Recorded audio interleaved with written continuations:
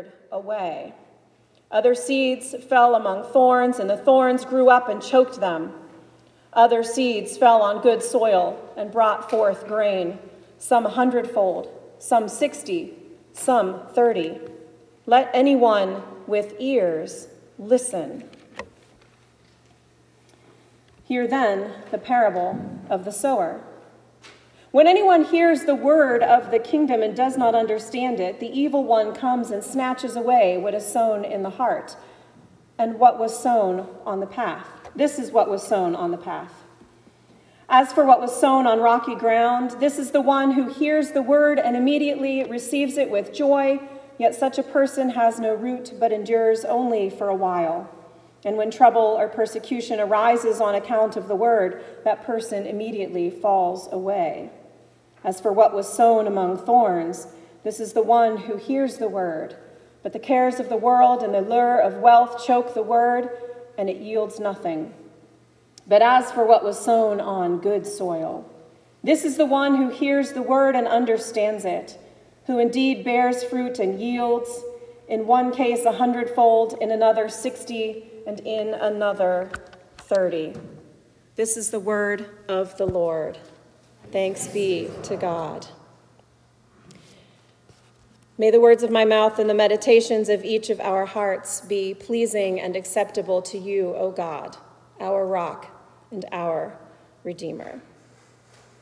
Now, this passage that I would like to spend some time paying special attention to this morning is a pretty well-known parable for many who've been around in church circles for any length of time, especially if you have spent any time in the part of the church world that puts most of its focus on proselytizing and gaining new converts through overt evangelism. And there is absolutely a time and a place for having conversations with people about the eternal ramifications of our individual spiritual life. But if that is all we take away from Jesus' earthly ministry and teaching, we run the risk of peddling a cheap gospel. Because when we read these gospels that we have been given, when we hear Jesus speak, he's speaking about justice and compassion for the poor, the sick, the prisoner, the foreigner, and all other people who are outcast and pushed to the edges. The good news of the gospel doesn't start some far-off day. It starts here and now. And when we are selling a cheap or at best misdirected or misidentified gospel, people will notice. A lot of people today avoid organized religion for what I believe are some kind of legitimate reasons. I hear from so many people on a regular basis the embarrassment, pain, and trauma that has been inflicted on them by a church or a church leader. I hear about how much the church has asked of them and how little it has given back to their lives as a result. I had a young woman tell me once how frustrating it was that every church she went to said it wanted young people, but it never gave the young people a meaningful voice in the life and ministry of the church, because the older generations there just wanted her to be labor for the same projects they were passionate about at her age. And that's just the people I know outside my capacity as a correctional chaplain. That's the people that look on the outside like the kind of people who always used to be in church every Sunday. For the folks we minister to every day in the jail, the stories are even more painful. They are stories of abandonment by the church when a parent died of an overdose. Stories of churches turning them away because of their record. Stories of family claiming that addiction was a sign they weren't faithful enough and they just needed to pray harder. The problem that churches face today is not that nobody has heard the gospel. It's that the people preaching it are just spewing empty words much of the time. They aren't backing it up with genuine care and compassion. There is no amount of old-fashioned outreach and evangelism that is going to return our churches to the good old days, I am sorry to say. It would just be flinging seeds around without any cultivation of the soil on which you are throwing them. And I don't actually believe that there have ever been any good old days, because larger numbers doesn't mean better. More money in the endowment doesn't mean a more successful church. None of that has anything to do with if the church is actually doing the hard work of the gospel. None of that speaks to the actual spiritual health of a community. There's nothing wrong with a strawberry festival, but if losing one event causes a loss of identity, you are just chucking seeds into the gravel. Now, this passage today, it's important to note, is wedged in a section of Matthew in which the author is pointing to the ways people misunderstood and opposed Jesus and his earthly ministry. And the people who were getting in the way of Jesus' ministry were not the tax collectors or the prostitutes or the atheists or the drag queens or people trapped in earthly systems of poverty, racism, and incarceration. They weren't the people that the upright citizens of the kingdom would have expected him to say had it all wrong. They were the religious authorities and zealots who should have known better. And Jesus seemed to usually have a pretty pointed message to the churchy people when he told a parable. So it makes me wonder if we don't tend to whitewash this passage and tame it down an awful lot to make it a little more palatable. I used to think that the whole point of this passage was that we need to sow a lot of seeds. We need to sow seeds. Throw them everywhere and hope they stick. Try to find the good soil on which to throw our seeds. The soil was the hearts of the people, and some just had hearts that would be more receptive than others. I used to think that in this passage, the ground was the people around us. We were the farmers. The seeds were the good news of the gospel contained in the very well-organized gospel tracts we could get from church to pass out to people at school. Some of these soil people were surrounded by birds that would interfere, like the bad music they listened to or their tattoos, things like that. Some people were rocky. They would come to church with you, maybe pray to ask Jesus into their heart and all that, but they wouldn't really understand or mean it. So they wouldn't have a lot of staying power when life got hard. And some people were just thorny and resistant. But some people were a good place to sow seeds, and they would understand and accept the gospel. Here's where that interpretation makes me uncomfortable these days.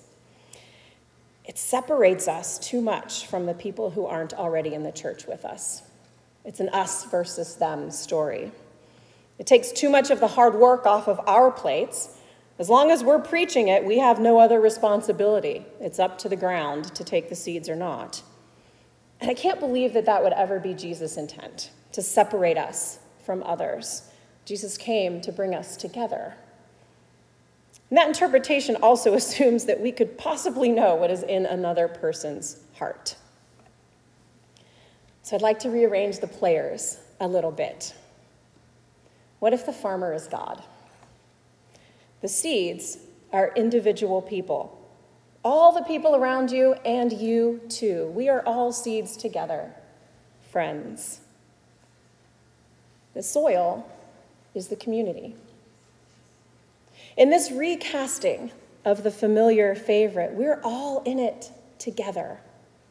And what we do in community with one another matters more than anything one individual can ever do on their own. Some people have more choice than others about the community soil they can plant themselves in. Some of us get to choose where we put down roots, but others just are where they are. Many are trapped where they are. Some people are trying to grow in places where the birds just keep carrying them away. Birds like addiction and mental health crises and unfair power structures and poverty. Some people are in places where they just can't grow deeper because the community around them is hard and dry and boring and resistant and doesn't have the nourishment to sustain them long term through the inevitable hard times. Like my young friend who got frustrated with churches that wanted her there but didn't want to let her grow in her gifts of leadership. Some people are in places where those around them are just toxic and hurtful and strangle them, so they just can't thrive there. Some people are fortunate enough to be in places where they are nurtured, and all the right conditions for human growth and abundance are present, and the community welcomes them and loves them as they are, regardless of what prayers they have or haven't prayed. When community and compassion and justice are the soil in which these seeds are sown, they're able to flourish into beautiful, fruitful, unique plants. Corrections chaplaincy is not a message of sowing seeds of gospel messages. Our job is not to go in and save the heathen masses. We work with folks who are in one of the most vulnerable situations possible in our setting. The work we do is the work we see in this recasting of the parable. Many of the folks we work with have never had the right soil in their lives.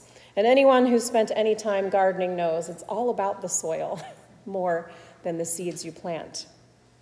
I'm a terrible gardener, for the record, because I know nothing about actual soil, but that's another sermon illustration for another day.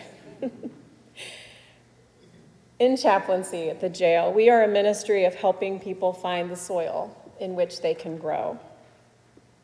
I recently taught a course with some of the women in the jail I call my church, the jail that calls me pastor. This course was about the Psalms and how creative writing helps us heal from trauma. And one of the writing projects we did in that class was a visualization of their lives as gardens and what they might need to flourish and grow and what weeds needed to be pulled from their lives. It was a powerful exercise, and I haven't been able to get it out of my mind as I've been preparing to talk to you all this week and reflecting on this passage. The things that these women are up against. Thorns like broken family relationships and abuse from a very young age. Birds like addiction, mental health crises, loss of home, loss of job and income. They told story after story of the pain and the sorrow that they had walked through. And yet when they thought about what their lives could be, they wrote such beautiful things. Like Brittany, who said, "When I think about a garden for my life, I think about a bunch of flowers and beautiful knee-high grass, healthy big trees. And different flowers represent different meanings. The trees represent my bonds with the people I love. Trees because they're strong and steady. They can withstand almost anything that comes their way. Flowers represent the new happiness that happens every day. Certain smells of flowers represent different people and what they remind me of. Grass means the comfort I feel with the people I love. I can smell the fresh scents, which gives me peace." This is a woman who has been in the jail for over a year, and who knows how long she'll be there. And yet she writes with such hope, with such conviction that somewhere out there is this peaceful place where she can flourish and grow. What was so powerful for the women in that reflection was that they were brought into the conversation about what fertile soil looks like, rather than being told what they were doing wrong or hearing wrong or praying wrong. They began to grow and expand in that space together, not because I'm so great at telling them what Jesus can do for them. They grew and expanded because I helped them till the soil and create community in which they were nourished and able to flourish as who they are, not who I thought they should be. And that is what the ministry we're doing at the Foundation of Hope is all about. I know I have spent a lot of time talking about plants and not a ton talking about what we do at the Foundation of Hope, and that is on purpose. Because not all of you are going to be moved by what I'm about to tell you we're doing. Not in the I want to spend all my free time getting in on that way, and that's okay. But some of you will. And I know from experience that those who are really poked by the Holy Spirit today are going to ask Jen for my number or get my card after the service and call me or email me this week to see if we can talk more or if I can come back to talk to a small group. For the rest of you, I just want to give a quick lowdown of what we do in the hopes that you can help us out from time to time with some of this hard work of nurturing the soil our participants are asked to grow in. The mission of our organization is empowering people impacted by the criminal justice system to renew their faith, rebuild their lives, and restore positive relationships. Sounds like some good solid soil tilling, doesn't it? We do this through 4 main programs. 2 of our programs are centered inside the Allegheny County Jail, and 2 are located in our community offices on the north side of Pittsburgh. The 2 programs housed in the jail are the chaplaincy program, which is the one I direct and can tell you the most about if you have questions later. We have a staff of 8 chaplains, if you don't count me, and 2 administrative personnel, as well as scores of volunteer chaplains, study group leaders, and worship leaders.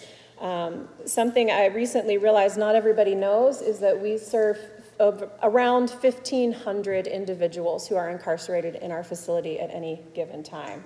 That is a huge, huge undertaking. Our staff and volunteers represent a wide variety of faiths in order to help meet everyone in our facility where they are. And we provide one-on-one spiritual support, grief services and support, worship opportunities, scripture study groups, and more. A lot of the things you generally think about, perhaps, when you think about chaplains.